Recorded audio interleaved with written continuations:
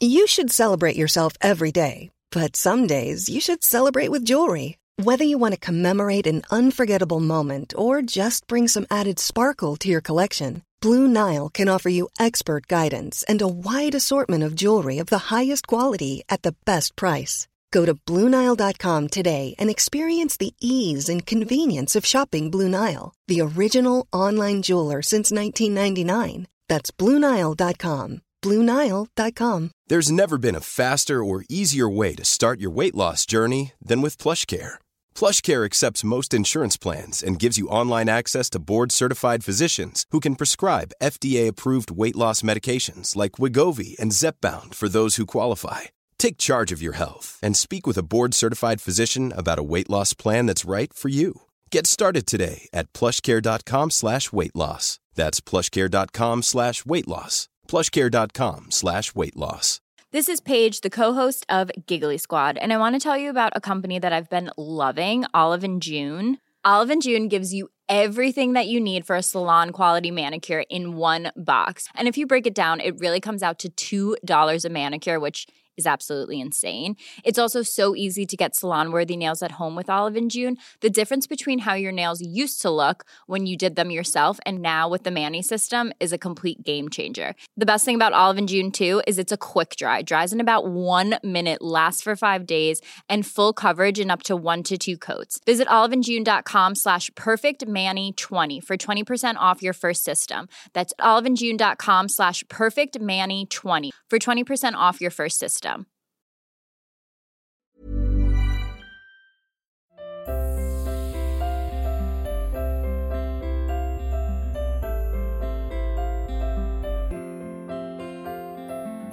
I'm Sheila Shoiga, and welcome to Ready to Be Real Conversations, the podcast series where I chat to people of all walks of life.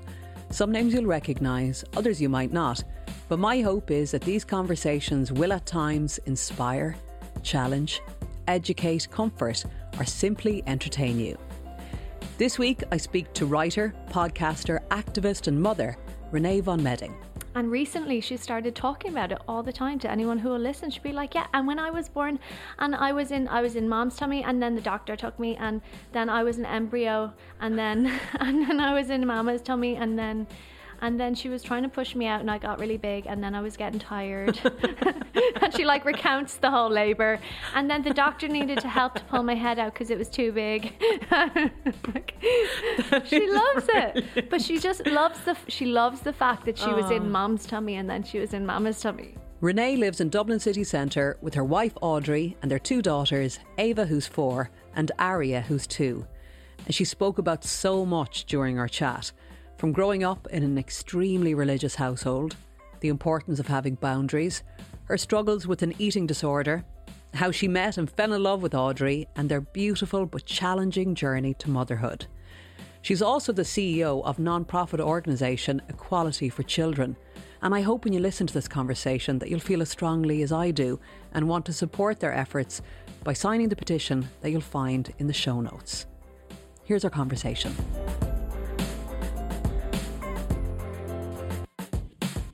Renee, you're very welcome, and thank you so much for being here today. Thanks for having me. Right, so first up, you're Irish, but you weren't born here. No. I was born in Chicago and we moved here when I was 4. So I've grown up here, and it's a funny thing because depending on who I'm talking to, they'll be like, oh, you're not Irish. And I'm like, well, I am Irish. Yeah. You know, even like I've lived up on James's Street for my entire adult life. You know, middle of Dublin, and a lot of times even now, you know, people will be like treating me like a tourist. I'm like, I've lived here for like 13 years. Isn't that amazing? Yeah. But you've never lost the accent. See, my mom has a very strong accent. Ah, okay, and of course. I think, you know, growing up on the south side of Dublin, everyone has a bit of an American twang. You know, watching all the TV we did growing up. So, moving here at 4, do you have memories of it? My first memory, and I'm sure I have a lot of suppressed memories, but we won't go into that. That's a whole other topic. But my first memory that I am aware of is the Dublin airport. Oh, really? Yeah, Dublin airport when we arrived and getting into a big van. I was the youngest of 4 siblings. It was my mom and the 4 of us. My dad actually passed away when I was 2 in Chicago. He had colon cancer and died at 31. Oh God, I'm sorry. Yeah, so we moved here just with her and the 4 of us, and I just remember getting into this big van and all of these suitcases, and it was really chaotic, but it was really exciting. And just being in this place that was like just so unknown. Yeah. Yeah. And I so would imagine extremely different. very different, yeah. Yeah. You know, throughout my childhood, we would have gone back and forth to Chicago quite a bit, and we would travel to Florida quite a bit. And it's just worlds apart. I think it's not as different now, but in the early 90s, it was very different. Yeah. Yeah. So what was growing up like here for you? It was interesting because I think, you know, I come from a very religious background, so that very much flavoured my childhood. My childhood was all about the church and church events, and that was our life. You know, my mom came over to Ireland as a missionary. She was sent from her church in the States to come to Ireland as a missionary. So that was like our whole existence kind of revolved around that. Which, you know, later on in life came with a lot of added complications. Okay. But I remember, you know, loving where we lived. We lived in Cabinteely on the south of Dublin, and just a lovely spot to grow up. Even we were there last week when we were allowed to go outside the 20k, and we went to Cabinteely Park, and I have so many lovely memories of, you know, we were just in there every day. Yeah. And it was a gorgeous spot to grow up in. I know you've touched probably on something very big and whether you want to go there or not, but when you say a very religious background, is it Catholic, Protestant, what religion? So born again Christian. Okay, yeah. So I suppose, you know, later on in life, it became a huge issue because I was very much, and I think for most children who grow up in an ultra orthodox or ultra religious setting, you don't know anything else. So that is what you believe. That is what you believe. Your parents or your parent tells you this is how it is, and that's what you believe. So I was very much a part of that world up until maybe about the age of 15 or so. And I started questioning things, and I was like, I don't think I believe this, and, you know, I don't think that is right. And you know, for me, I was a theatre kid, and I did all the musicals in school, and I had a lot of friends who were gay, and this was something for me that just always jarred with me, being told that being gay was wrong. And even though at the time I thought I was straight, that always jarred with me. I was like, but I know these people, and you know, they're just like me. There's no difference. So that was something that always jarred with me, and then lots of other things. And I just became very disillusioned with that whole, you know, that whole world. Yeah. And I became the black sheep of the family at the time, you know. Right. Yeah. Okay. I was the youngest one, and I was the rebellious one. Yeah. I'm sure there's plenty of people listening that are going, tick, I'm that too in my family. And we start to look at family dynamics.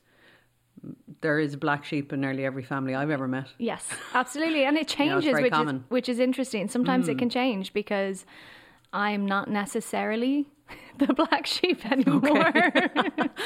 You have passed on the baton. Yes, gratefully. So at the time, my siblings would have been in that world as well. Yeah. I think I was probably the first one to break away from it. So that was around the age of 15, 16. We'll talk about this more later, but at the age of 16, I also developed an eating disorder, which was 100% had a lot to do with all of those struggles that were going on. Yeah. And that was something I could control.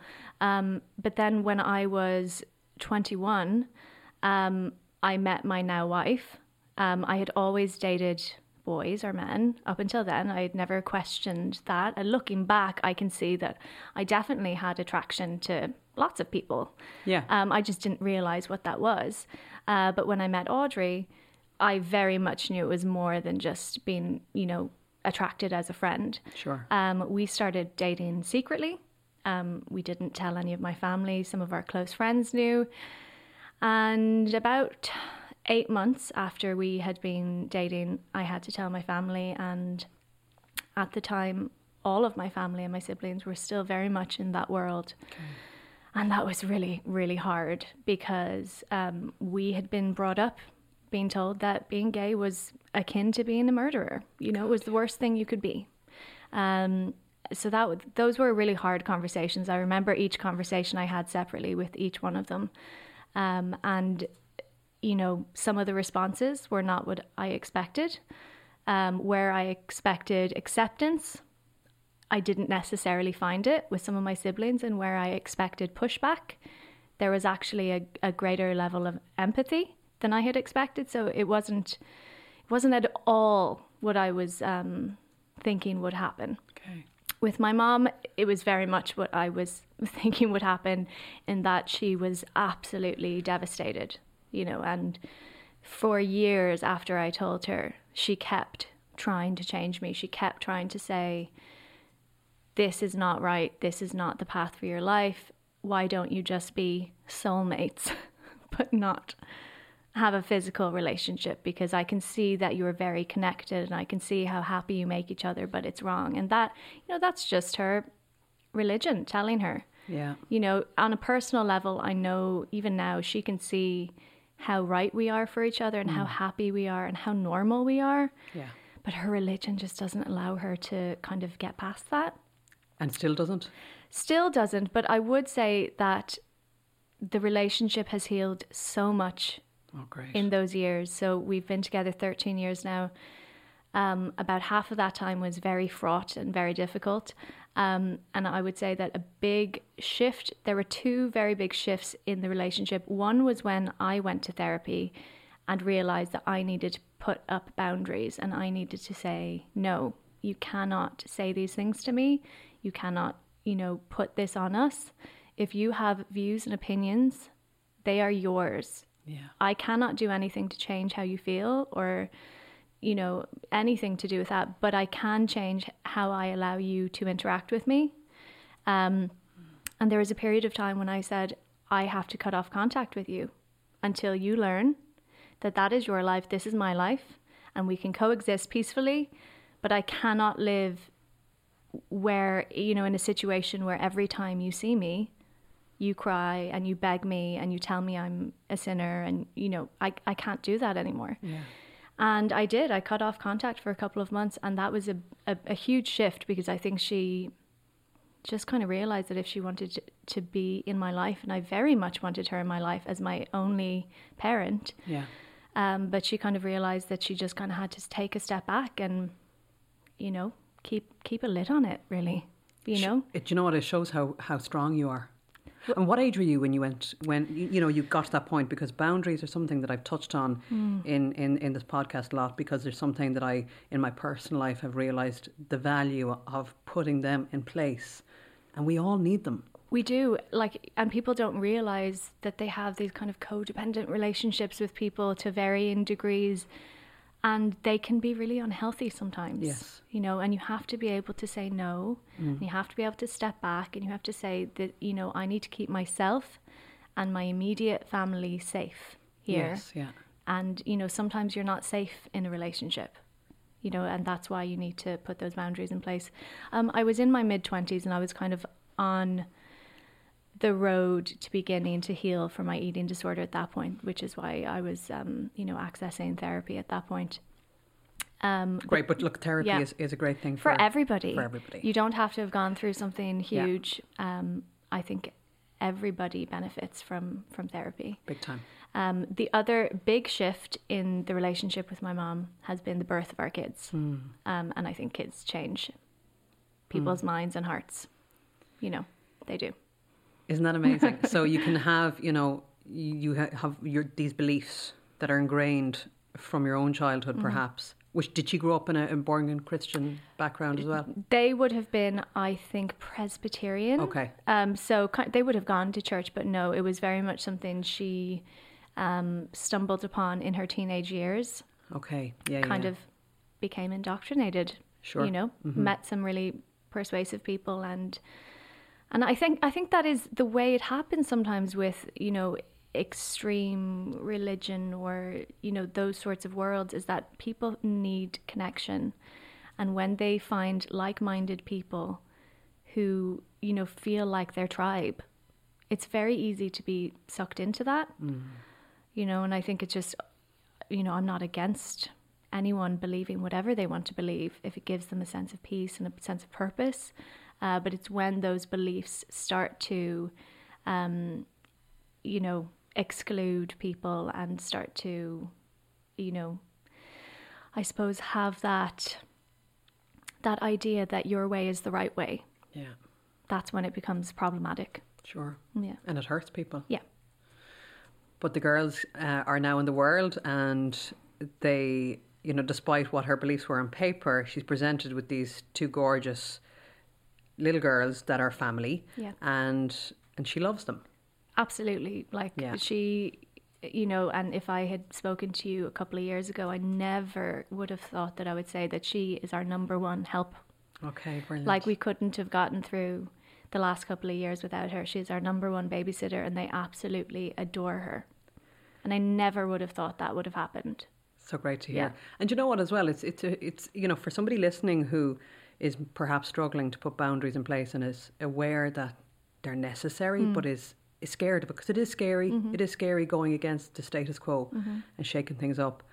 But you've shown that actually boundaries are healthy and they can yield really positive results. Does she respect your boundaries now? She does, very much so. Right. And more so even than I see with my other siblings sometimes. She really respects mine because they were put in place so strongly at the time.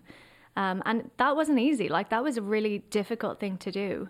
But yeah, as you say, the good that came from having to do that is immeasurable. Like, I wouldn't do anything differently. Like, it absolutely needed to happen at the time. And yeah, when I see people with their families and they're kind of struggling with different issues, I'm just like, just respect yourself. You are your own person.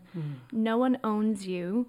You don't have to do something because your siblings are doing it, or you don't have to do something because your parents or your grandparents or your aunties or your uncles, and it's just the thing you do within your family. Like, you are your own person. You make your own way in the world. And, you know, people need to respect that. And if they don't, there's the door. You're brilliant. I'm just like, I'm getting goosebumps because I can just feel it from you. You're a powerhouse. and I think, you know, as an outsider listening to you and only hearing, you know, a few minutes about family dynamics, and obviously I don't have a clue of anything else, but it feels like while you may be the most challenging of her children in terms of the relationship with you and her, as you said, with that comes huge respect, because you are, you know, taking the reins of your own life and saying, okay, I respect myself enough to say no to this. Yeah. That's brilliant. Yeah. Okay, Fab, let's go back now. Let's go back to meeting Audrey, because that was really interesting what you said. So you didn't necessarily question it. You were dating boys. Yeah. But then you developed this friendship with Audrey. Yeah. And then was it like a gradual thing, or was it like a bolt out of the blue? It was literally a bolt. Was it? Literally a bolt, and I will never forget that feeling. We had been friends for about a year. We met in college. We were both doing acting, and she was in fourth year, I was in first year. I was, you know, I've matured a lot since then, but at the time I was very much the people pleaser. I wanted everyone to like me. I still have that in me, but I've toned it down a lot. But I was very young and green, and she was like, you know, from Ballyfermot, and she, you know, we were just so different. And when we struck up this friendship, I know a lot of her friends were like, what are you doing? Like, who is your one? Like, this, like, from a totally different world. We're so different. Like, I was very chatty and like wanting to be friends with everyone. She was very like introverted and reserved and just like really cool. Like, didn't really, you know, talk a lot, but like everyone wanted to be around her. You know, that sort of. We were just so different. And it was actually funny how we first kind of started talking was we were paired together for this open day. We used to have these open days in college where we'd put on these most ridiculous like restoration costume kind of like ridiculous like outfits. And, you know, we'd have to go around in character all day and, you know, talk to prospective students who would want to come in the next year. And the director of the college paired the two of us up and told me to put some makeup on her because she never wore makeup. Yeah. And he was like, put some makeup on her. So we found ourselves in this like bathroom cubicle, me like chatting the ear off her, like putting makeup on her, and she's just like, what is happening right now? But from then on, we just kind of really got on, and we were just really fast friends, you know, and there was always a connection there. I just wanted to be around her, but I didn't know what that was. I now know that she always had feelings for me, but she just never went there because she thought I liked guys and that was it. Yeah, okay. I knew she had dated both guys and girls, and that was never an issue for me at that stage. I was very well into the world of theatre, and, a lot of my friends were gay, but it just never occurred to me, honestly. Like, looking back, it never occurred to me that I might be physically attracted to her. I just knew that when you just have this connection with someone and you just want to be around them and you want to text them, and I just didn't understand it, and it was the day before my birthday, my 21st birthday, and at that stage I had spent a lot of nights with her, like I would like sleepovers. Yeah. And I was going back to stay in her house, or her flat, like she was in Rathmines at the time, and I was going back to stay with her, and up until that point had never had a feeling. And then I remember that night I was lying there, probably a bit drunk, but I was just lying there, and just literally all of a sudden my heart started beating really fast. Yeah. And I got so nervous, and I'm not the sort of person to get really nervous about that sort of thing.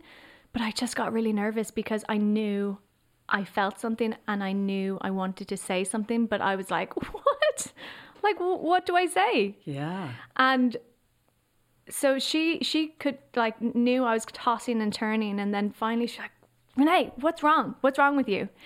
And literally what I said, and it took me about 3 or 4 minutes to get the words out, I said, I kind of want to kiss you. And it took me so long to like get the words out. I said it, and then she waited for what seems like about 20 minutes, but probably was about 20 seconds. And then we kissed, and then, the rest is history. Oh, lovely. But it was just, so unexpected. And like, did you know in that second that you had that kiss, oh yeah, this is meant to happen? Yeah. Yeah, it just felt right. And, in the kind of couple of months after that, when we weren't telling anyone, obviously I struggled a bit with my upbringing, and I'm like, is this really right? Am I doing something wrong? Okay. But it never felt wrong. There was never a moment that it felt wrong. It always felt completely right, And I went with that because I was like, how could this be wrong? Yeah, exactly. Like, we're just two people. Like, who cares what bits we have? And that's what I still say now is, like, I would identify, I suppose, as queer or gay. I think everyone's a little bit gay, but that's just me. Love it. But, like, I would never identify... Do you really think so? I 100% think so. This is brilliant. I just think it's a spectrum. I think it just depends on it's the person you fall in love with. Because, like... I don't know, like, I just don't... So we all have a bit of it in us. I think we do. Right. I really do. Whether we explore it or not. Exactly. And whether we're taught, like, all of these kind of gender norms and, like, sex is not gender and gender is not sex. And, people are more fluid than I think we are allowed to believe. Okay. Yeah. So I wouldn't identify as a lesbian because I still find men attractive. I just find I always say I find people attractive. You know, and it's about what is, it's obviously, the physical attraction is there, but it's what is on the inside of a person's soul. Like, what's in their mind? Do they intellectually stimulate you? It's not about what bits they have. Yes. I don't think. Interesting, isn't it? Because, like, I mean, there are labels. Obviously, you've said a few of them there, gay, lesbian, bisexual. I mean, are you against labelling? Not that I'm against labelling, but I don't necessarily like it when people... Try and put you in a box. Yeah.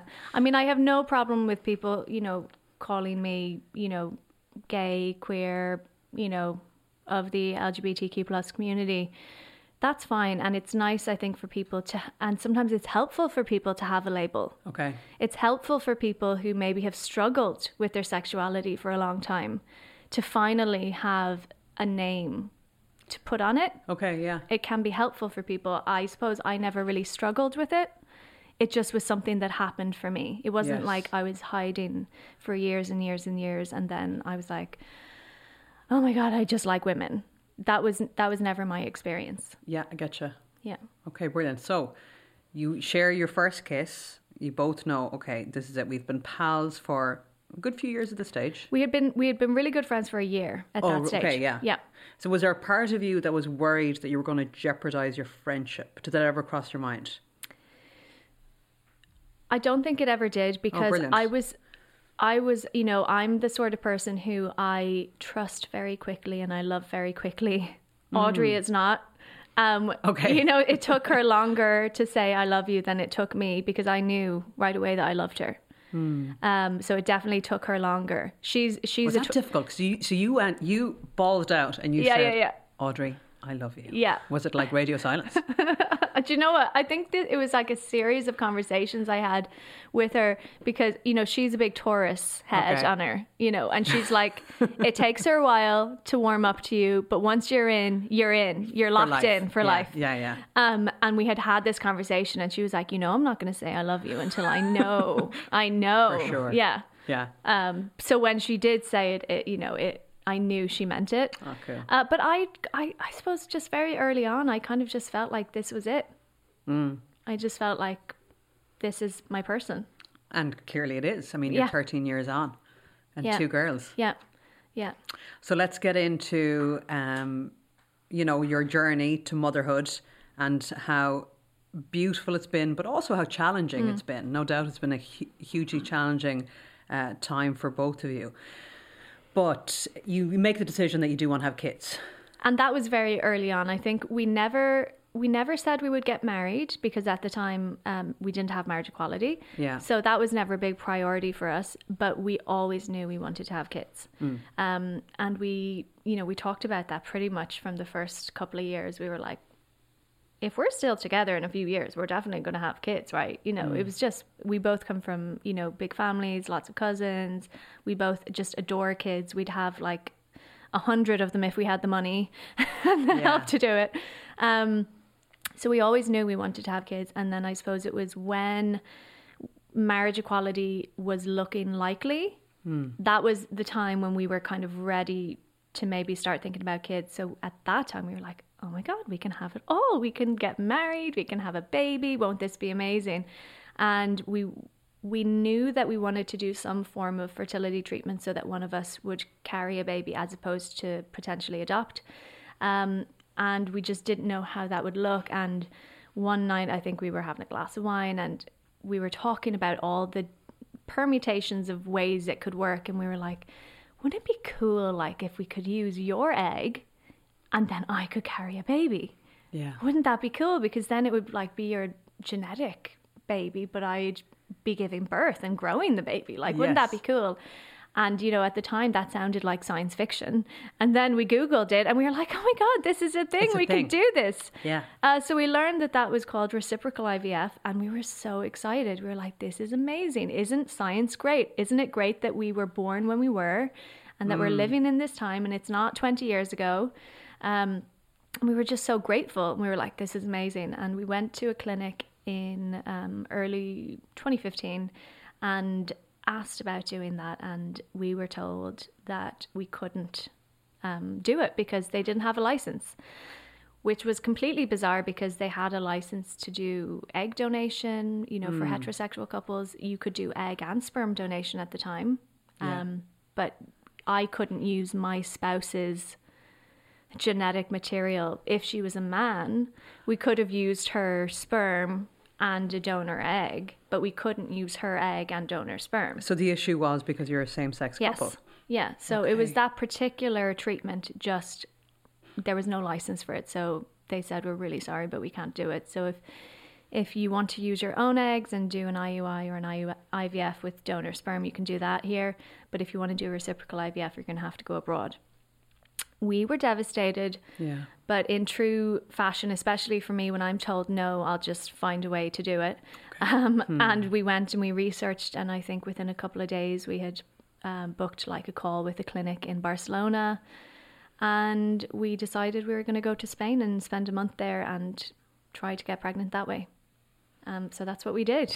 Like it happened quickly. So this was, I think in July was when we had the appointment in Dublin, and just, you know, trying to sync up cycles, and, you know, making sure that both of us were on folic acid and just doing all the prep kind of work. Yeah.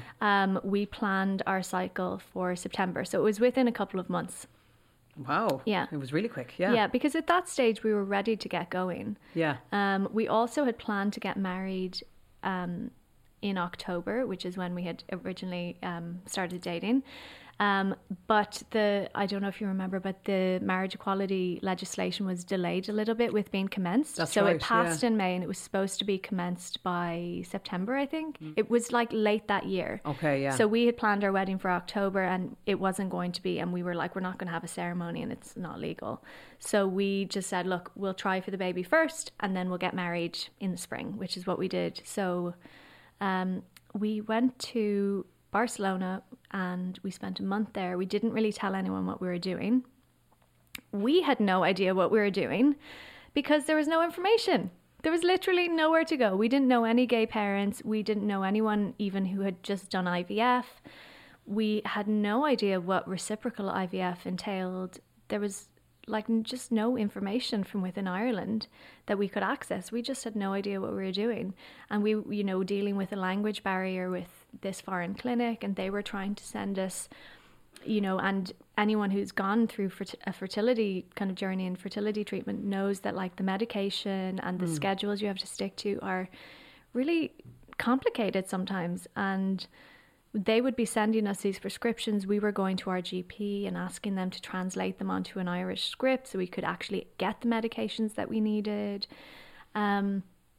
There were so many things that we made mistakes with, and I don't know how it all turned out so well because there were so many mishaps along the way, but we kind of bumbled our way through it, and we're just really, really lucky that, so basically reciprocal IVF is a standard IVF cycle split between two partners with the addition of donor sperm.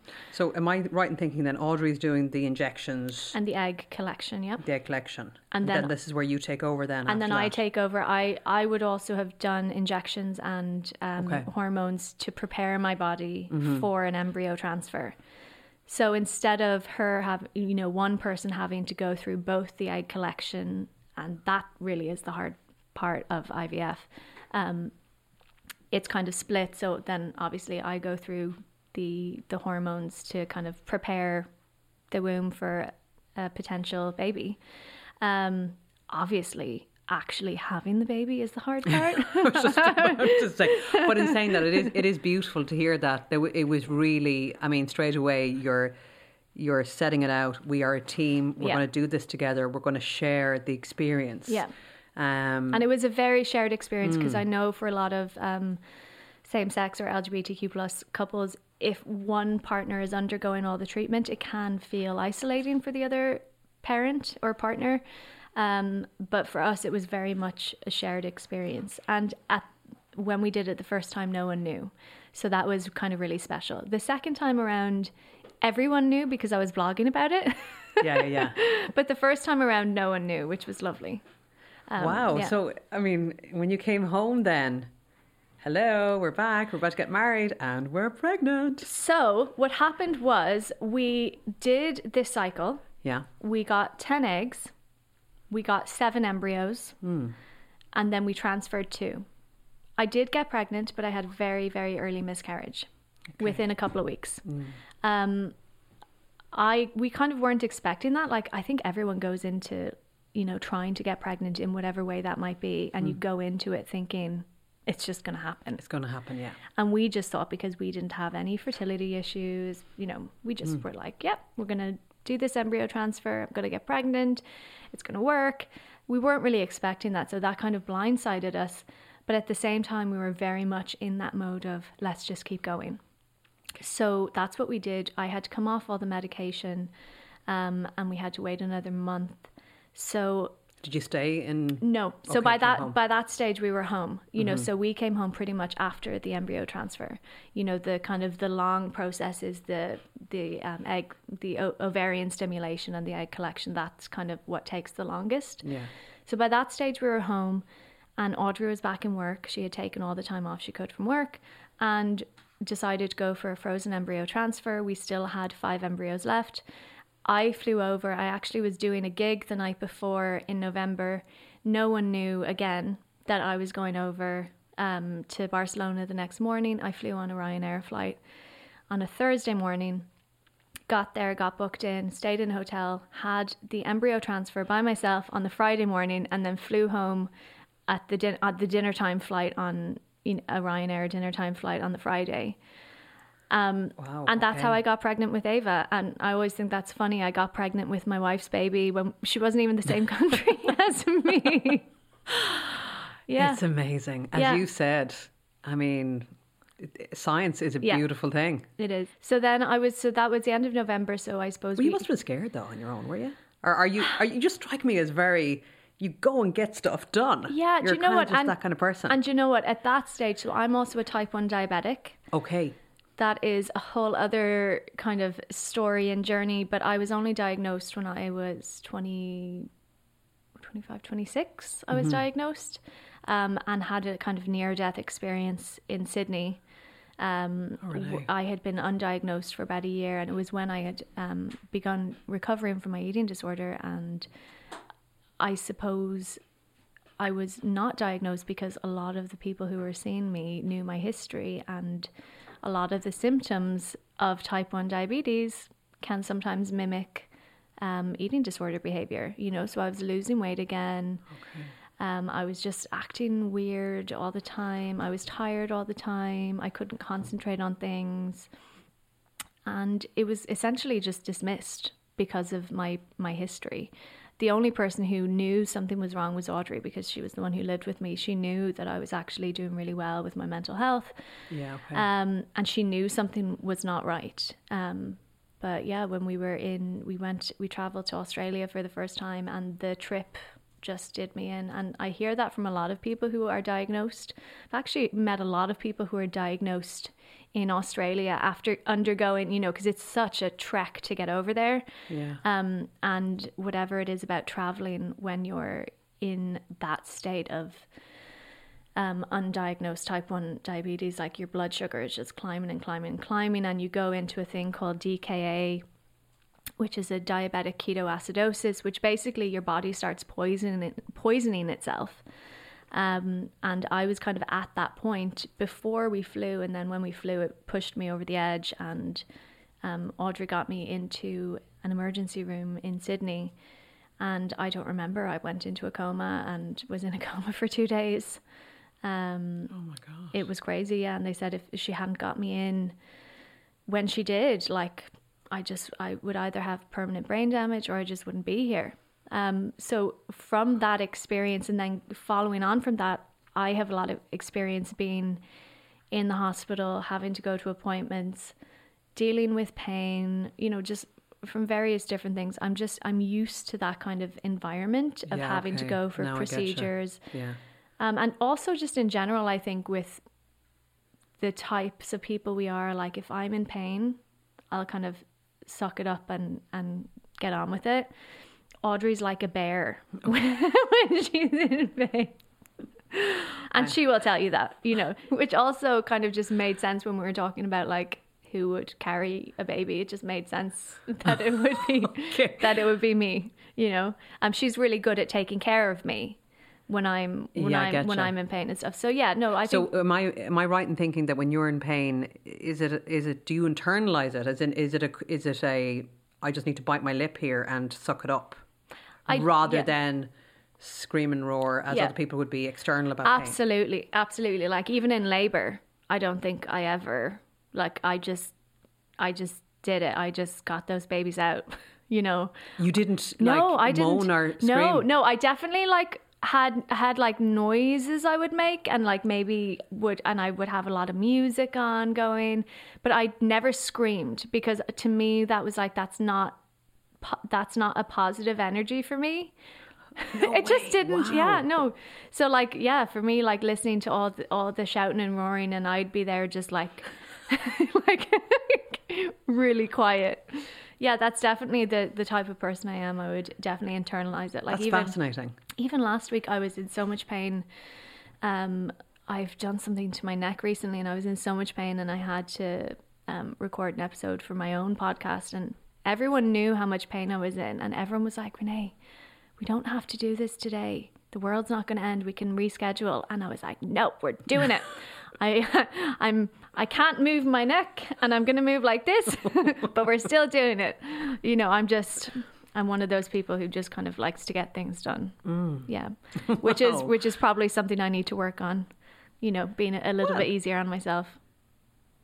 Well, perhaps, but it's also, I mean, it's a pretty amazing quality to have as well, to be that like Trojan about things and have that like, I'm going to get through this. So you can kind of probably deal with anything because you've been through so much already.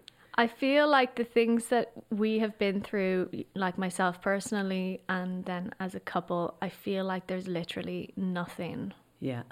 And sometimes it's the little things now that faze me, because I've dealt with so many big things. Mm-hmm. But I feel like there's nothing that you could throw at me. This is like me inviting the universe. This is me like, come at me. I know. I feel that too, actually.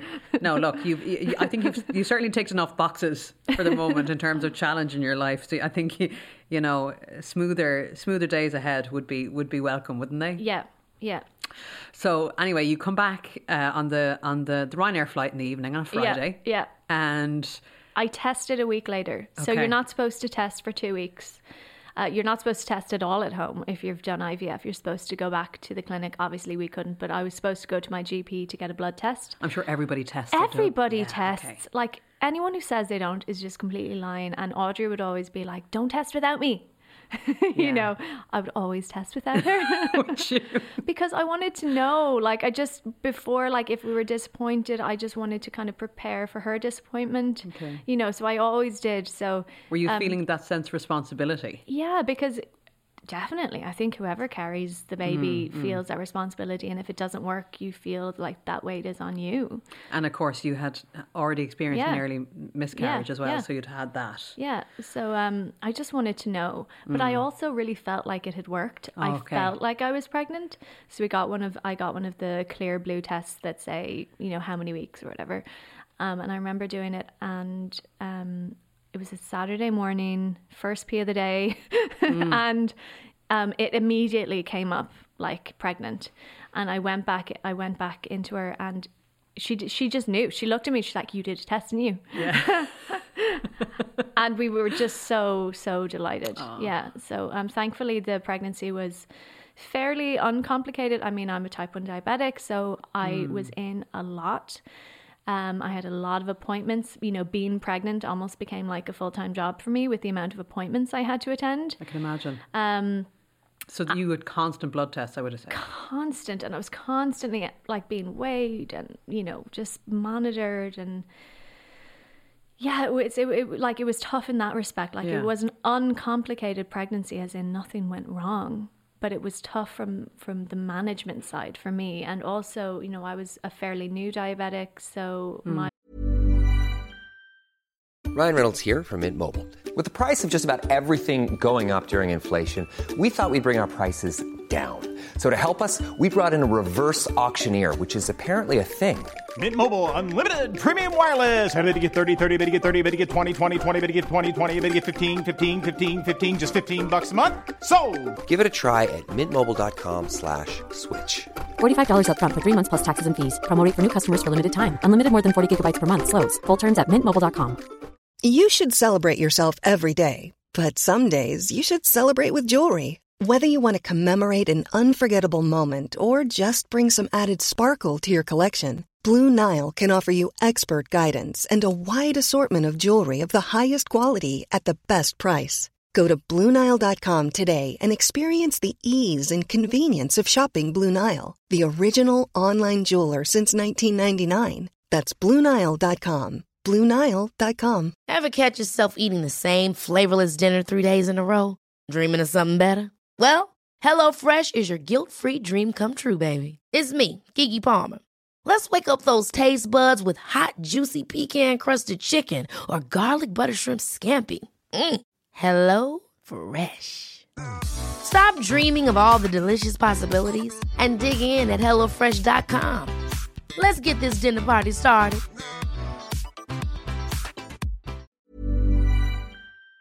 My blood sugar was just all over the shop. Any sort of hormonal shift really affects your blood sugar levels.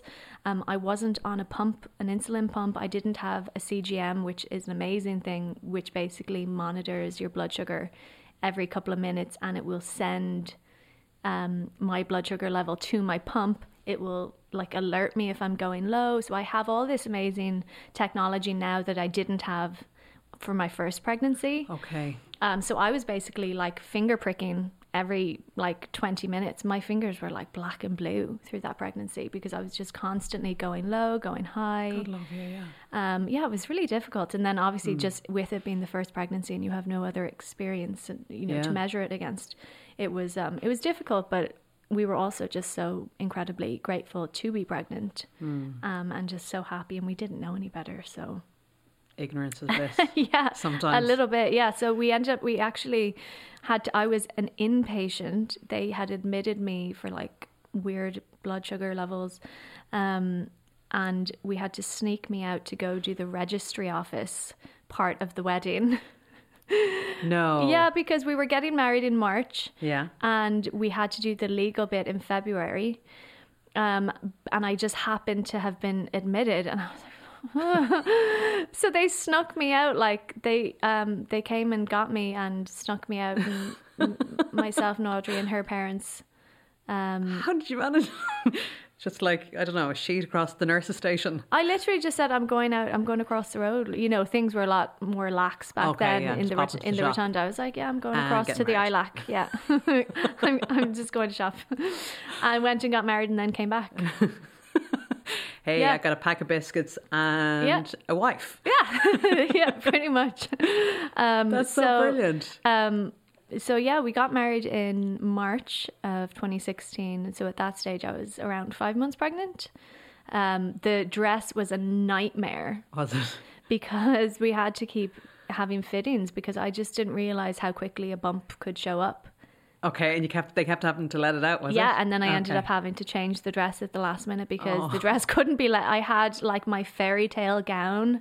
It was beautiful gown. It had pockets. It was just that kind of real Cinderella kind of. Yeah. And with the bump, it just wasn't going to work. So we ended up having to go for kind of a fitted mermaid kind of style, which was lovely because you could see the bump. But it definitely wouldn't be what I would have chosen were I not pregnant. But you know what? I actually didn't care. I was so chilled out. I did not care. I think I was just so flooded with happy hormones that I was I don't care. It doesn't matter. I could just buy something from Penny's and we'll go get married. It doesn't matter. I so was not the kind of bride that I thought I would be. Okay. Because I am I like to be in control of things. I like things to go to plan. I like to have a plan. But I was so chilled out about it. I was like, it doesn't matter. It's okay. Yeah. I suppose those second trimester hormones, when they kick in. Yeah. I know it's not the same for everyone and every pregnancy is different, but a lot of women will experience that shift from the first trimester to the second. I suppose at the time, and I'm sure we'll talk about this, we just thought everything was great. And that we were not going to be facing additional challenges once our child was born. Mm-hmm. We just thought, this is amazing. We're married. We're having a baby. We are like everybody else now. Because Ireland has opened up. We said yes, to marriage equality. It's all good. Okay. Yeah. So you're married. You go on to have your gorgeous baby girl, Ava. Yeah, in August. In silence. In silence. In silence. So anyway, you have your gorgeous baby girl, and this is a pivotal moment for you guys when you go in to register her birth. So I suppose going into the last kind of weeks before she was born, we had kind of heard, and as I said before, we didn't know any other gay parents, you know, so we didn't know any other people in the same situation, but we started kind of connecting with some people online at that time, and there was more kind of openness around, you know, this topic.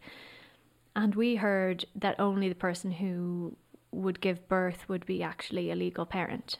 And we just couldn't get our heads around that. We were like, but how? Like, no, like we're married. We're married. Like, yeah, it was Audrey's egg. It was Audrey's egg, and we're married. Yeah. Like, just no. Like, if I was married to a man, they would just be the father or the parent, whatever. Like, we just couldn't get our heads around it. And so we did know prior to her being born that this was going to happen. And we had gone to a solicitor and we had learned about this. But I suppose the day it became very real to us was the day that we registered her birth, because I've heard so many parents talking about that day as being like one of the days they remember forever.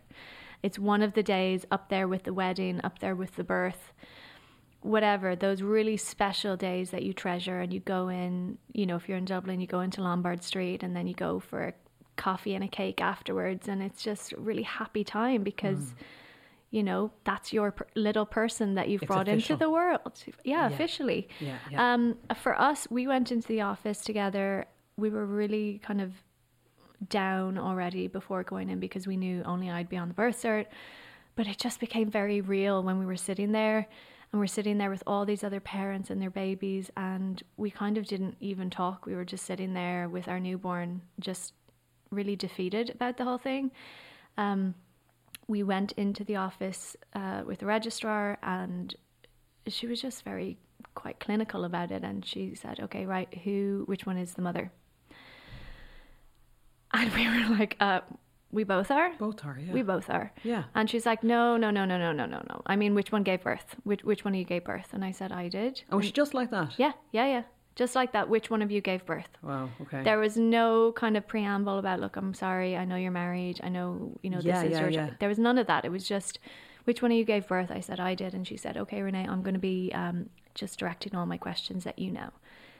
And did not look at Audrey at all. Didn't look at her, didn't include her in the conversation. And yes, I know it's just filling out a form and, you know, just asking you all these questions, but at the same time, it was just really weird. It was just not showing any compassion at all. Because clearly, as you said, you were going into it already knowing it was going to be difficult, but it was just made a lot worse. It was just a really horrible experience. And you know, after we left that day, even the person behind the desk who was actually the secretary and who just printed out the cert, they showed us more compassion. They kind of handed us the cert and they're like, really sorry. Yeah, okay. Because even that, I mean, you know, they can't change the rules as they are, but, you know, it's important to show decency and be kind, particularly in a situation like that feels extremely unfair. Yeah, and it was extremely unfair. And after we left that day, Audrey said, I never want to do that again. So when we did it, when we had to do it the second time for Aria, I went by myself. I went by myself with her because I was registering as a single parent. And that's essentially what I was doing. You know, she couldn't do that again. As a single parent. Yeah. It's so messed up. Yeah, it really is. And what I find just really hard to kind of contend with, I suppose, is that people don't know, you know. And I've you know, so that was, you know, Ava will be 5 this year. Since she has been born, I have been banging on about this nonstop. Like, we went on I think our first TV appearance was like Ireland AM when she was maybe 2 or 3 months old. We have done countless, you know, film, just all of these mediums. I talk about it constantly on my socials. I'm writing articles about it, and I've spoken at Pride numerous times, and still people don't know about it. Still people think that we live in an equal Ireland, where Ireland said yes 6 years ago and everything has been sorted for the gays. Yeah, okay. And it really, really hasn't. You know. And it's a head in the sand stuff. It's just easier to not see. Yeah. See it. Yeah, and I understand that people want to focus on the positive news stories. But this is something it's important to be real too. It isn't really, it? it really is. And that, you know, that we're all seeing. Yeah. Like, I literally could have gone in with a stranger on the street, like if they were male. Yeah. Could have picked anyone and said, come on in, I'll put you on birth cert. You know, so it's been a clear discrimination against our children because of the sex of their parents. You know, and now, as we are today, there have been steps taken, and some children now have equality, but most still don't. Most children of LGBTQ plus families still don't have equality. And also, this is only like a statistic I saw recently. 1 in 6 heterosexual couples need AHR, like assisted human reproduction, assistance to have their families. 1 in 6. It's a huge number of people. Yeah. Ireland has a huge rate of surrogacy. And, you know, a family who has conceived a child through surrogacy would be in a similar position to many LGBTQ plus families, where, you know, a surrogate is given parental rights and not the mother. Yeah. You know, and it all comes back to the Irish Constitution of what a mother is. And a mother is deemed to be a person who gives birth. Yeah. And that's in our Constitution. So that's what's caused so many hardships for families. And needless. You know, there are so many other things that I would love to be fighting for and, you know, advocating for, but we're having to fight for just something that's so basic. So basic to just have a legal connection to your parent. And it's not about, you know, pretending that there was no donor involved in the conception. It's not about hiding anything from children. It's not about trying to falsify birth certificates. But in Ireland, the way to have parental connection with your child is through the birth certificate, you know, and if you're not on the birth cert, you don't exist. So it's just about trying to protect children and give them the protections that all of other children have. And that's why you're doing this. You're doing this for your 2 girls. Yeah. So what does it mean? I mean, Audrey's not recognised. No. So currently she still is considered a legal stranger. And if I wanted to go, like, I have dual nationality, and if I wanted to take the kids to America tomorrow and say bye, I could. She has no legal connection to them. Wow. The steps that have been made in recent years are, you know, and a lot, maybe people listening will be kind of, no, but I heard that changed, because there has been some change. The change is that there's a piece of legislation called the Children and Family Relationships Act that finally came into effect last May. And what that means is if you are a female couple and you meet the criteria listed in that piece of legislation, you can both go on the birth cert. But you have to be a female couple, you have to have done fertility treatment in an Irish clinic, you have to have used an identifiable sperm donor, and the child has to be born in Ireland. So if you fall outside of that at all, you're still not equal. Which you guys do, because you obviously did your treatment abroad. So with our particular situation, it's a little bit more complicated, in that if for conceptions before May of last year, so if you meet most of the criteria, but say you had an anonymous donor, or if you used a foreign clinic, but your children were conceived before May of last year, there's an amnesty for those kids. So technically our kids should have the amnesty, and we should be able to go to court to get a declaration of parentage for Audrey. It's been a bit more complicated in that we brought a case against the state because they were not including reciprocal IVF in this piece of legislation. It was excluded. We spent 1.5 years dealing with this case, and you know, there was a good outcome in that they have now included reciprocal IVF in this piece of legislation. We have not been able to complete the re-registration of our kids because of that other court case. So it's just made things more complicated for us. It's been a bit of a catch-22 for us. We are hopeful that we'll be able to resolve our legal situation soon for these 2 girls. But if we use any of our embryos that we still have abroad, they won't be covered. because they will be after May 2020. So we could be in a really weird situation where we finally get the rights for our existing kids. Yeah. But if we choose to have another child, which we are pretty sure we're going to do, those children or child will not be covered, even though they would be genetically identical. So bizarre. It's really bizarre. But regardless of whether or not our children are covered, I just don't believe that, you know, the fight it will ever be over until everyone is treated the same.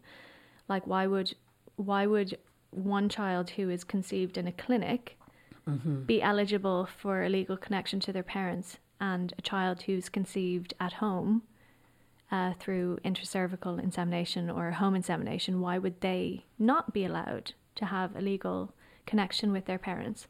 Or why should a child born through surrogacy to two gay dads, or to, you know, to a parent, why should they have less rights than a child? You know, we need to stop looking at how children were conceived and where they were born, and was it in Ireland or was it in the north, or, you know, children need to have a legal connection to the people who are raising them and who are their parents. They should also have access to their genetic heritage. I completely agree.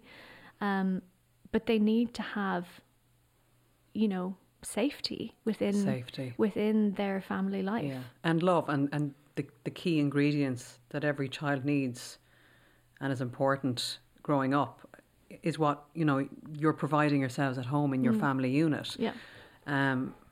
And they're the most important things. Now, there's so many questions are coming into my mind that I'm imagining people listening may be curious about and be wondering about. So a few of them are. So Ava is going to be 5 this year, and Aria, is she 2? She's 2 and 3 months. Okay, so both, you went to different clinics in different countries for both, simply because things became a little bit tricky in Barcelona? Yeah, we had gone back to try and conceive a second child.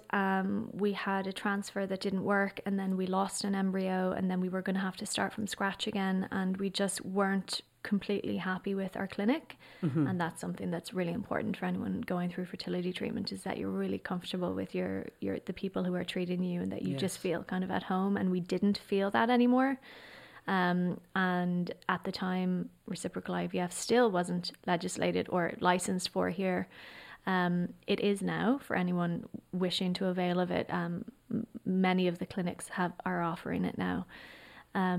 So we still needed to go abroad, and we just looked at loads of different clinics, and we just got a really good feeling about this one in Portugal that we ended up going to. It's called Ferdicentro. It is in a small town called Coimbra. And it was a beautiful experience. It was completely different because we were going with a 1.5-year-old this time. Wow. So it was not relaxing at all. Yeah. Not like when we went to Barcelona and we were walking on the beach every day. And, you know, it was not relaxing, but it was still lovely. And the clinic were just gorgeous. And so if we go again, we'll be going back to them. Because you have our embryos are there, yeah. Yeah. How many do you have? We have 3 left. Wonderful. Yeah, so we would be hopeful that we would be successful again if we tried again. Yes. Yeah, I think we will. You know, we talk about it every day. Even really? Last night we were lying in bed and we were watching something on the laptop, like Grey's Anatomy, and there was like a baby being born or something. And Audrey's like, we are, aren't we?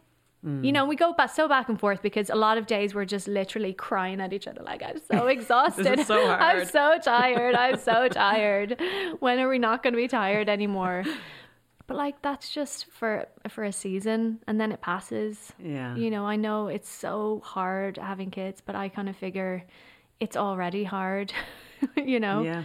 And we just love them so much, and they just give us so much happiness. They really do. They're just so beautiful. Like, we're obsessed with our kids. We love them. Well, I follow you on Instagram and I see your stories, and they are just divine. Yeah. And they laugh. They laugh so much. Yeah. They look like the happiest girls I've ever seen. They are so happy, and they obviously, you know, all kids have their own little kind of struggles, and Ava definitely is going through some kind of anxiety issues. Okay. But she also is just so happy when it's the 4 of us, like, and she adores her sister, and Yeah, she's very happy. Audrey's just a big kid. So she just makes them laugh. Like right before bedtime, she riles them up. And I'm like, babe, enough. Yeah, I'm like, we need them to sleep. 3 of you sit down on the couch now. So both, you went the same process with both, reciprocal IVF. So Audrey's eggs for both Ava and Aria. Yes. And anonymous sperm donors. Yes, because that has changed now. So at one point in time, in most countries, only anonymous donation was allowed. The school of thought has changed in recent years, in that, you know, children should have access to their genetic heritage, and I wholeheartedly agree with that. But at the time, that was all that was available. You weren't allowed to get non-anonymous donation. Yeah, okay. That has changed now. I think both in Spain and Portugal, it has changed now, and in Ireland as of May last year, only identifiable. So there's 3 types of donors. You can get a known donor, which is maybe a friend who agrees to be your donor. Then you can have an anonymous donor, which means you don't know who they are, the clinic doesn't know, and you can never access their information. And then identifiable means that you don't know who they are, clinic doesn't know, but their details are held on a register, and at the age of 18, the child conceived through that donation can access that if they want to. So that going forwards, that's the only type of donors that are allowed in Ireland, and in most countries. Yes, but now that you still have your 3 embryos, they are presumably was the same sperm. Yeah. Yeah. So it's still anonymous. Yeah. But do you know what? I don't think there is such a thing as anonymous anymore. There are so many websites you can go for, like DNA tests, and you can find, there are all of these sorts of kind of services where people can find donor siblings, Okay, yeah. And I just don't think anything is truly anonymous anymore. I think if you really wanted to track, genetic heritage, I think there will be a way to do that now and definitely in the future. Yeah, with the way science is moving. Do you think it will be something, like, is it something that you guys have spoken about? Yes. Okay. Yes. Oh, definitely. It's definitely something. And, Ava loves telling everyone her birth story. Okay. And the way she tells it is so funny. She just, like, we've talked about this with her very openly from the time she was born, and it's definitely, something that is needed, that there needs to be more, like, children's literature in the area. I actually have a book that I am kind of in the process of trying to write. Great. I think kids need to be educated on all the different ways that families are created, and the non-traditional methods that are used. Yes. And it's really important to start that early, because then it's not a big deal at all. We've always told her that she was an egg that was in mom's tummy, and then we went to a special place, and we used a donor sperm, and she knows all of these phrases. Great. Yeah. And recently she started talking about it all the time to anyone who will listen. She'd be like, yeah, and when I was born, and I was in mom's tummy, and then the doctor took me, and then I was an embryo, and then I was in mama's tummy, and then she was trying to push me out, and I got really big, and then I was getting tired. And she like recounts the whole labor, and then the doctor needed to help to pull my head out because it was too big.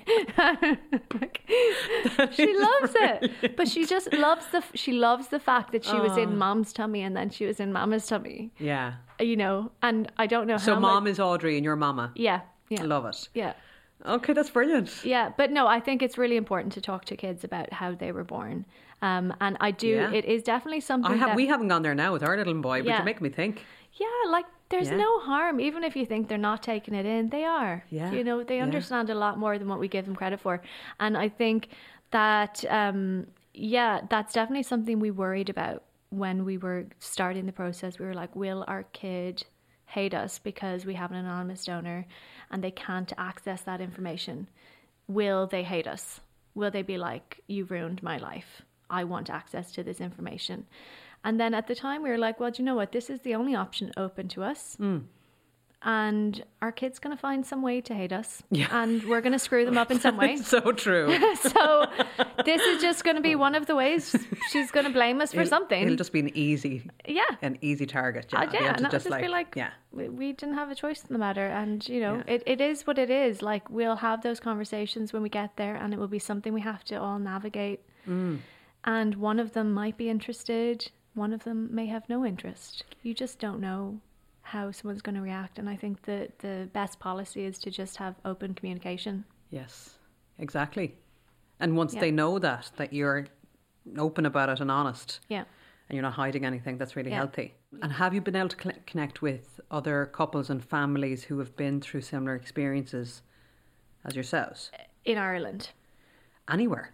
So, yeah. But interestingly, how many are in Ireland? Yeah, so I suppose when I started talking really publicly about this in 2016, I started kind of slowly connecting with other families in Ireland who had been, had their children either through surrogacy or through IVF or through non-clinical methods, and started kind of building ourselves a little tribe of people, which is really nice. And we have some really close friends now who have kids and all around the same age. And it's really important to me that our kids have, see families like their own. Yeah. And I suppose that got a lot bigger in 2019 because myself, along with many other kind of families in the same situation, we formed a campaign group called Equality for Children. And we set up that campaign, I suppose, with the view to doing, what Yes Equality did for marriage equality. A campaign group that was dedicated solely to one issue, and that one issue is achieving equality for all children born to LGBTQ plus families in Ireland. So we've been going since 2019. I'm the CEO. It's my non-official full-time job. Yes, that doesn't pay me anything. It's a lot of work, but it's also very rewarding because it's really kind of brought a community together, and we have just connected with so many people, and Irish people living abroad who are in a situation where they want to come home, but if they come home their children won't be legally connected to them, or they're living abroad and they can't get their kids passports because the parent who gave birth is not Irish. So it's a very broad issue, and it's very challenging. What can we do? What can people listening do to make a difference? Because I know it's about signing petitions, and awareness is a huge part of this, because as you said, so many people still don't realise that this is the case. But on a practical level, what can we do?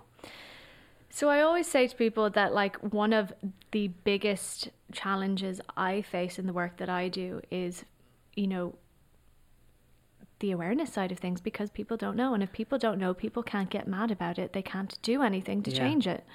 So if people are not talking about this, and that's something I do, and I actually work with a lovely lady called Lucy in Artisan PR. She does all our PR and she does it pro bono, and she literally has been for the last 2 years trying to keep this in the media. And it's really hard because people want good news stories and people want, something new, and it's like we're in the same situation that we've been in, and so it's hard to keep it current. The momentum going. Yeah, it's hard because we're constantly trying to put a new spin on things so that people will get talking about it again.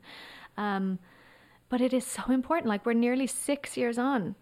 We're 6 years on for marriage equality, and we don't have equality, but most people think we do. So I think the biggest thing that people can do is to raise awareness within their own circle and their own network. So if, you're a person with a big family, get onto your family WhatsApp and start a conversation about this and say, hey, did you know this was happening? Do you care about it? And I kind of believe if you are someone who is either within the queer community, or you are someone who claims to be an ally, or you're someone who voted yes. If you are someone who voted yes, this is your issue. Yeah, okay. Yes. And 63% of the country voted yes. And I believe that if every one of those people knew that this was what was happening, they'd be up in arms, surely, because this is not equality. Because you're right, when you think about it, we all got behind it. Yeah. Those of us who believed that we wanted, marriage equality for all, we really did get behind it. Really, in it was a huge way. Like, if you remember Dublin Castle. Oh, yeah. May 6 years ago. So powerful. So powerful. And people just don't know this is happening, so they can't do anything about it. So we need people to know this is happening. And not to limit it, but it's almost like it's even more. It's more important. Because these are kids. I would prefer to have equality for my kids than to have equality for me and my wife. Honestly, I would, because it's about protecting them. And how can you protect yourselves? I mean, the way it is right now, you're the one on the birth cert. You're the one being recognised. Can you protect yourselves through, like, I don't know, writing of a will, or what can you do? You can do a couple of things. You can write a will. You can get guardianship of a child, but you can only get guardianship after you've lived with the child for 2 years. So if you don't qualify under the current legislation, so if you're not female, haven't done treatment in a clinic in Ireland, child wasn't born in Ireland, if you don't meet that criteria, you can get guardianship, but only after a kid turns 2. And for anyone who's a parent, you know that most of like the medical things and the things that you need to give consent for happen in the first 2 years. Yes, of course. And only the legal parent can do all those things. So the burden falls onto one person, to do all of that. But yes, you can absolutely get guardianship after a child turns 2. But really what we need to be doing is just fighting for full equal rights for everybody. Yes. And we actually are at a really exciting point in time right now, because it has taken a year, but a report was completed by, appointed by the government, the Special Children's Rapporteur. His name is Professor Conor O'Mahony. He was appointed to do a really in-depth piece of research around the gaps in the legislation, all the children who fell between the cracks, looking at assisted human reproduction. So looking at the LGBTQ plus community, how we have our families, and also those 1 in 6 heterosexual families who need AHR2. So it heavily focuses on surrogacy, but also looks at lots of other things like non-clinical conceptions within the LGBTQ plus community. That report was finished in December, so it took a full year, and it was published a couple of weeks ago. Now, the report was more than what we could have asked for. It has everything we wanted in it. All of the recommendations kind of provide clear legal solutions to cover all families. Okay. What we need is for the government to accept their own report that they commissioned. Yes. To say, okay, you are the expert. You have looked at this from a child's rights point of view. We are going to accept your recommendations and we're going to adopt them into the AHR bill going forwards, and we're going to do that very quickly. That's what we need them to do. So there's a lot happening at governmental level. There are meetings going on behind the scenes. We have some very strong allies in certain departments. Very good. Minister McEntee is a very strong ally. Yeah. She will be going on maternity leave soon, so we're trying to kind of make things happen quickly. Yeah. And set up a cross-departmental approach, because this is not going to lie with any one department. It's going to be across a lot of departments. What we have done is we've started a new petition in the last week and a half, basically calling on the health department and the Minister for Health to accept these recommendations and implement them. We're trying to get that petition to 20,000 signatures. We're hoping to meet with him and other departments in the next couple of weeks. It would be really great to have that to 20,000 before we meet, so we can go into the meeting and say we have the support behind us. So this is where people listening, you can actually do something. Please. And I know. Yeah, we're going to include this link in the show notes. Yeah. So all you'll have to do is click on it and sign your name. I've signed my name a few weeks back. Yeah. It takes seconds. It's so easy, and it's so easy to get, just set yourself a target. Get 10 of your friends to do the same. Yeah. 10 of your family members to do the same. It's so easy to do, and I know that it's possible to do that. Like I, a couple of years ago, started a petition. I got it to 20,000, and hours after I got it to 20,000, I had an email from the then Minister for Health, Simon Harris, because 20,000 seems to be the number, apparently. So I've heard. And there is power in numbers. And I know people get fatigued with the amount of petitions we're asked to sign, but it literally takes 2 seconds out of your day, and it literally can make a change. Yeah. And for so long, we've been talking about this issue and there's been no real kind of clear pathway to achieve equality. But actually right now it's really exciting because we do have a pathway. We've literally been handed a guidebook as such from an expert who says, okay, this is how it is. This is what we need to look at. This is what we need to be careful of. And this is how we fix it. We've literally been handed that. So all we need the government to do is to say, okay, let's take this and roll with it. But that's not going to happen without public pressure. Sure. Because there, you can bet your ass there's going to be pushback. Mm-hmm.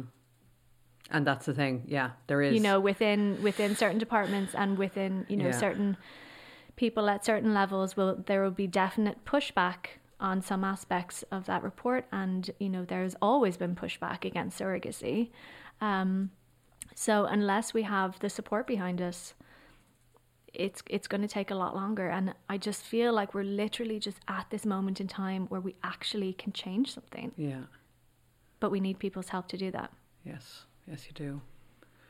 I mean, I just suppose I just appeal to anyone listening who has listened to this conversation, has connected with you and your family. And if you're anyway like me and you're just thinking, God, this is just basic humanity. All kids deserve, and their parents deserve it. They deserve this connection. So I think it's just appealing to people's good nature. As you said, it only takes a few seconds and it's your good deed done for the day or the week or the month or whatever way you want to look at it. Yeah. We are an incredibly generous people. We see it all the time with our big, you know, charity campaigns. The Late Late Show will do an item and then it's next thing it's, you know, we've raised 500,000. We've raised 1 million, 2 million, 3 million. Yeah. We are bloody brilliant at getting behind things. When we know about it. Yeah. So now we know. Yeah. When we know better, we do better. Exactly. I'm just thinking about, you know, couples, relationships, they can be challenging at the best of times. But you've had all of this to contend with as well. I would imagine, does that cause friction at times within your own relationship? Because this is not your doing. Yeah. It's an outside thing that is infiltrating the dynamic of being parents to your children. It's been incredibly difficult and it's something that I hugely resent and I have a lot of anger over it. I have a lot of anger at what this has done to our family and to our relationship. Yeah. Like we are still very much a team and we're very much together in everything we do. But this has really taken its toll on us. It's taken its toll on me. Yeah. Like I'm... You know, I get to a point where I just hit a wall and I'm just exhausted. I'm exhausted from just saying the same thing over and over and over and over. And having to fight. And having to fight for something that I shouldn't have to fight for. Yeah. I always call myself an accidental activist, but I also call myself an exhausted activist. And I think anyone who has been involved, you know, I speak to a lot of people who've been involved in like the repeal campaign and years on, they're suffering the kind of the trauma from it, you know, the difficulty of going through campaigning for something that you shouldn't have to campaign for, something that you shouldn't have to tell your personal story over and over again. Yes. You shouldn't have to put your family on show. And that's what you're doing. You're having to share, which we've done through this conversation. You've had to share very personal detail about, you haven't had to. You've done it because for the greater good. Yeah. You're doing it because you feel passionate about this, but it is putting you in a very difficult, draining situation. And I know from my own situation, completely different, but from speaking about past experience, be it miscarriage or otherwise, when you go back into the pain of it, you relive it again. You do. And it's like, it's kind of like, for me at the moment, it's kind of just, I relive it every day. I talk about it every day. Yeah. It's a part of my everyday. And that does cause issue, you know, in our relationship because... You know, Audrey just wants me to be okay. And she doesn't want to see me exhausted. And she doesn't want to see me fighting all the time. Like I'm always on my phone. Yeah. And it's usually to do with this, you know, and it's usually because I'm, you know, responding to things or I'm writing up press releases or I'm, you know, I'm just constantly working. And, you know, she just... That's really hard, you know, and even just the fact, the imbalance in the relationship that has been created because I have had all of the rights, that in itself is hard. You know, if, you know, imagine. and I know, you know, a lot of heterosexual people could be in this similar situation where, you know, sometimes an unmarried father has no rights, you know, things like that. If they're not on the birth cert, or, you know, there can be loads of different situations where the power dynamic is out of whack. Yeah. And that in itself can cause issues, you know. So yes, it's been incredibly hard, and all, you know, I always say there's no way I'd still be doing this today if it wasn't so important. If it was anything else, I'd have passed it on to someone else. I'd have said, no, I can't do this anymore. I'm just hopeful that we can get there sooner rather than later, because I don't think I can do this for another 5 years. Yeah. I really don't think I have it in me. I mean, I would probably find it from somewhere, but, you know, the thought of doing this for another 5 years is just not good. No. You know, I think I'll always be that person who likes to speak up for injustice that I see. That is just a part of who I am. Yeah. You know, I won't stay silent to kind of make friends with people. I'll, you know, call it as I see it. But I just wish that I could be putting my energy into something else that isn't just something that should be a given. Yeah. You know, so I look forward to the day when I can, you know, fight for other things. Yes. Yeah. Or not fight at all. Or not fight Or at not all. fight at all. I can't even imagine what that would feel like right now. Yeah. Yeah. Well, that would be my hope and prayer for you, that you get a break. You get a break, and you're given the opportunity to take a break and take a step back. Again, I suppose just to reiterate, the link is in the show notes. Please click in, please sign. Thank you for listening to this conversation. And Renee, thank you so much for opening up and, again, sharing your experience. I fully appreciate that it ain't easy. And, you know, you're a mom and you've two gorgeous girls and you want to have a nice life. And you do have a good life and a lovely life. But it's a huge drain on your energy and a lot of time. Yeah. So, yeah, thank you very, very much for this. Thanks for having me. Renee has her own podcast called Disordered, which explores our relationship with food and our bodies, and it's really worth checking out. And if you enjoyed this chat, please show your support by leaving a rating or a little comment on Apple, or by clicking follow on Spotify. Thank you so much for listening to Ready to Be Real Conversations.